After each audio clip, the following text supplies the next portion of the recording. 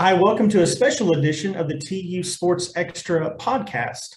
I am joined again by my good friend Kelly Hines, and we're going to talk a little bit about Frank Haith. News came over the weekend that he has resigned after 8 seasons with the Hurricane. Kelly, you covered all 8 seasons of the Frank Haith era. What was your reaction to the news? Definitely felt like it was coming. I thought it was just a matter of when it would be. I thought, well, are they going to wait until Monday? They, oftentimes wait until, get through a weekend before announcing things like that. So it definitely wasn't a surprise. It was definitely something that I think most of us who are familiar with the program, had sensed and were expecting. But really, to me, it was just a matter of when exactly it was going to happen. So I was covering some basketball games in Norman, and when it popped, and I honestly had expected at that point that it would wait until Monday, but for whatever reason, that was the timing of it. So not a surprise. I don't think it was something that people involved were caught off guard by.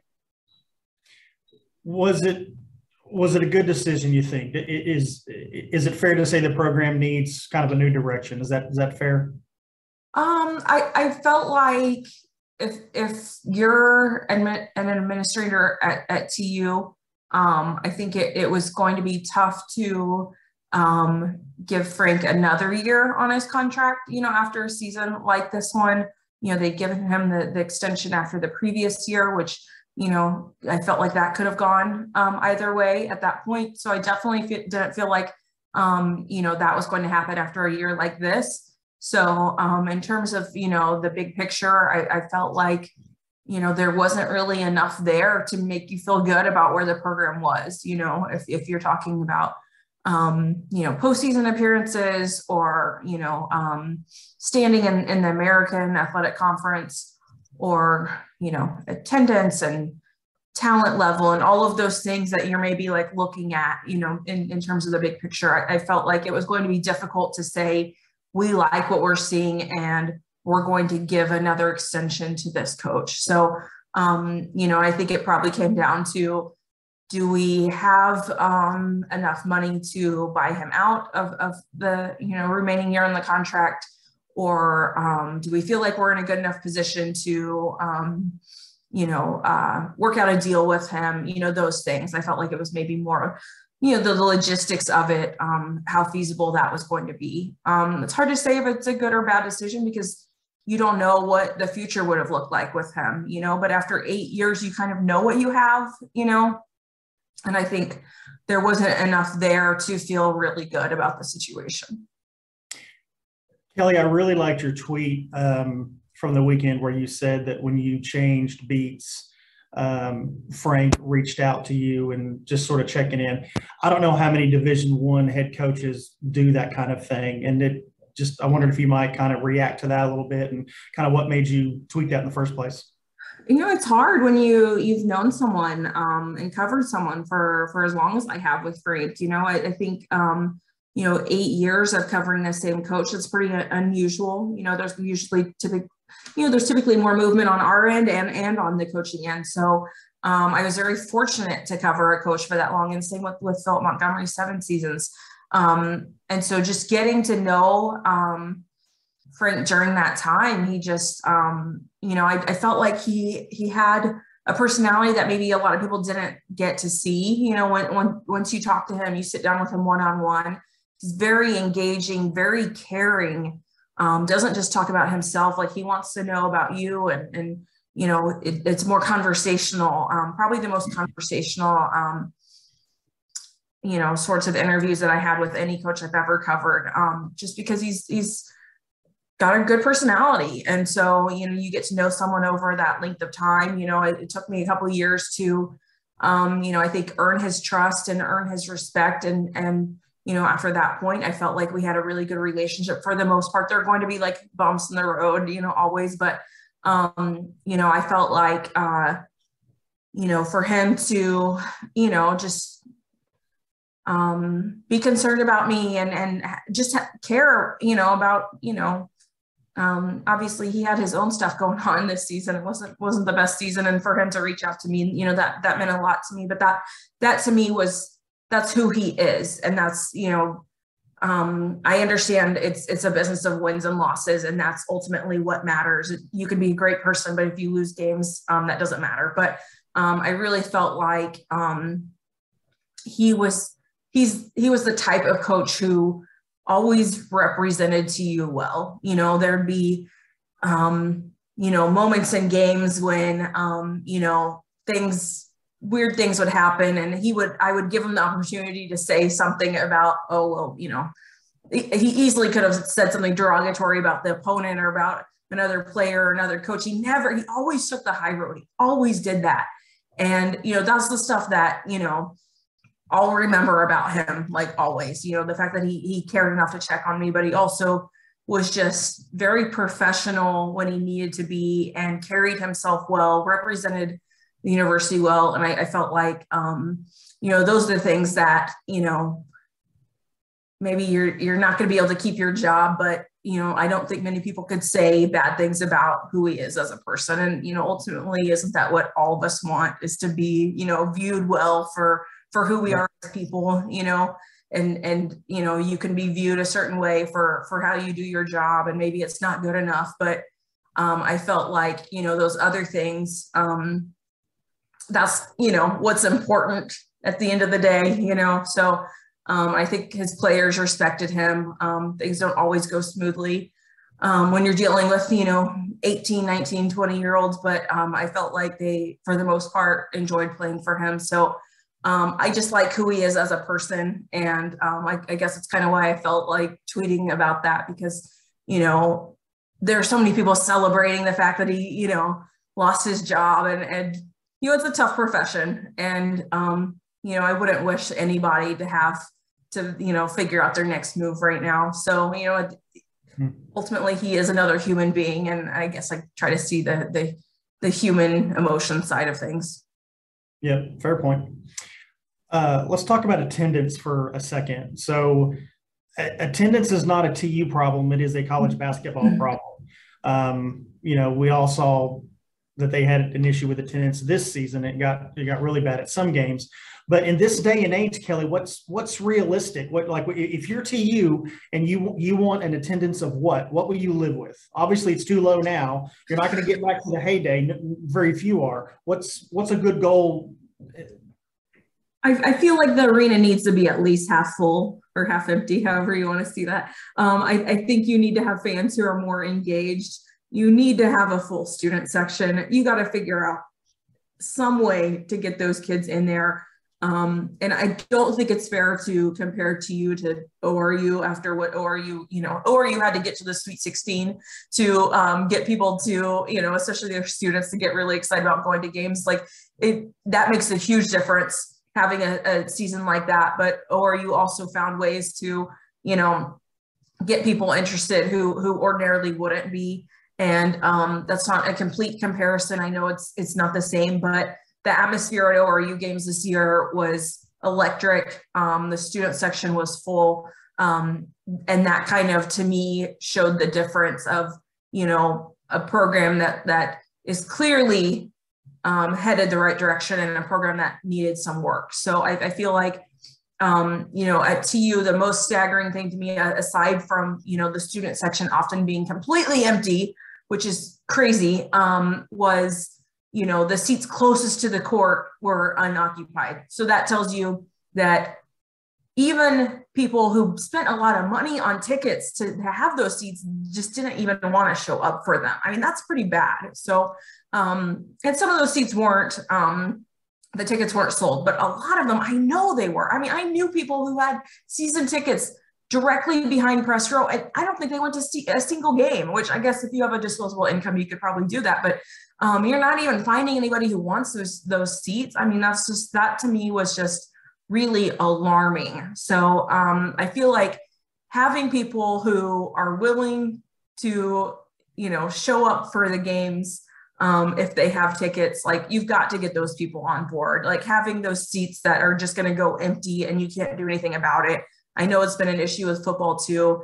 And it's not always about the money. You know, the tickets are not that expensive at TU. But if people have tickets and they don't want to go, like that's a problem. Like they would rather just like lose the money than be there. Like that's not a good situation. So I definitely feel like the in-game stuff could be dramatically better. I'm not trying to throw anybody under the bus or anything. I just felt like the value as a whole, when you're factoring in, the basketball team might not win, there's not enough there otherwise to get you interested. I feel like some places just do a good job to make it entertaining. Like if you go to a Drillers game, I would say half the people who go there, they don't even realize who wins or who loses. They just enjoy the product, the whole experience. I feel like you have to find a way to make it enjoyable, even if the team does not win. And that is a challenge. Like, I don't have any big ideas of how to fix that, but, at some places, the arena is not a good setup, or, oh, hello, George. Or there's something about it that isn't appealing. TU has a great arena. It's pretty much perfect. The parking is a problem. They've got to figure that out, but you can't say that the facilities aren't nice enough or good enough or whatever. I mean, it's a pretty good setup there. So, obviously if there's, renewed excitement around the program, depending on who they hire and players they bring in, that often generates a lot of that. But I just feel like you're going to have a lot of things line up for you to get the people back who left several years ago. Once people leave, it is so hard to get them back because they don't feel like they're missing out on anything. Nobody's talking about, oh, did you see the TU game? And like, no one is doing that right now. And so they don't feel like they're missing out on anything. So, I know the pandemic didn't help things because, during that one season, there weren't fans allowed in the building. And then people get used to not having to spend that money or having to, make that commitment. And then, it's pretty easy for them to not go back to it. So I feel like there are a lot of factors involved that led to the bad attendance, but it had definitely been on the decline for more than a decade now. And it's just really difficult to get back on track. You have to have, just a crazy, wild, fun season. But I also feel like TU has not had the type of players who fans have really been able to connect with in a long time. And, James Woodard, Shaq Harrison, senior class, I felt like fans really connected with those guys and rooted for them as players in addition to rooting for the team. And you need to have some of that, recruiting more in-state players, that helps. And just having some stability and continuity in your program to where you're not expecting fans to get really excited about guys who will come here for 1 year and leave. And then another guy comes in for 1 year and leaves. There was just too much of a revolving door with Frank's teams. And that I know is a problem everywhere. That's not a TU problem, but at a school like TU, when you're already facing so many other issues, when you don't have any players who fans really get to know, that just adds to it. Kelly, it's really affecting my personal enjoyment of college basketball, what you just mentioned, just the fact that rosters don't stay together and you don't get an opportunity. I'm not talking about Tulsa, I'm talking about everybody. Yeah. You don't get an opportunity to get to know these kids. And even on a superficial level, you can't even rely on, oh, when I saw them last year, the year before. It's a problem. And I barely watched the bracket show yesterday. I couldn't tell you much. I mean, you follow college basketball much more closely than I do, but I remember, I'm sounding old now, but when I grew up, even superstars stayed at least 3 years. I mean, I miss it. I miss having a cohesive team where I could get to know the players. I really miss that.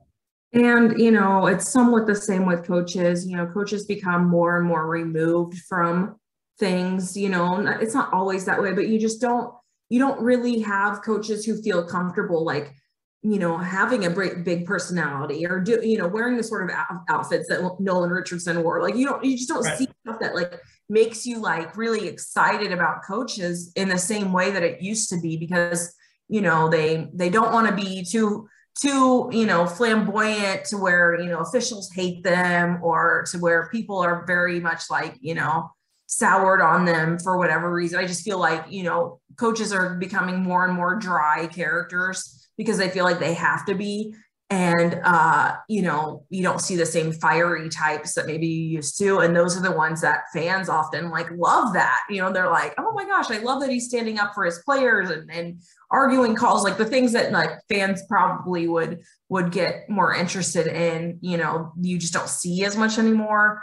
And, the game itself has changed a lot, and you know there's just not as much personality and fun around it. You know, it's just not as enjoyable. And I'm getting old too because I feel that way. But you know, it's just a different era, and I think it's so easy now for players to you know, leave and not have any real connection. You know, there's a particular player who was on the TU roster this year who, you know, I asked at media day, you know, what do you think about Tulsa as a city? You know, is it your first year here? Or like you've transferred from somewhere else? And he's like, yeah, I'm just here to play basketball. And I'm like, yeah, okay, got it. Totally fine. You do you, but you know, this is actually a pretty great place to live. There are a lot of really good people here. It just, you know, sometimes they're not interested in that. And there's not anything wrong with that, but you want fans to get excited about those players when you know that's how they feel. They don't have any connection to the community. It's definitely seems to be different with football. I feel like most football teams do more, you know, community type events and are just more, even though they play with helmets on, they just seem to be more visible.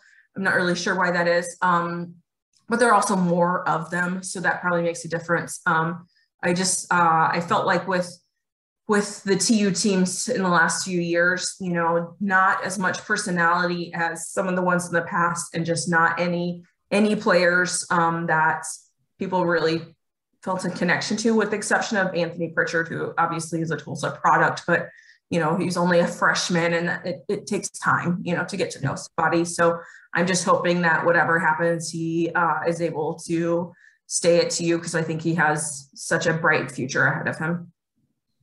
So I'm going to put you in Rick Dixon's shoes for a minute, and we won't speculate on names because who knows? I mean, who even knows?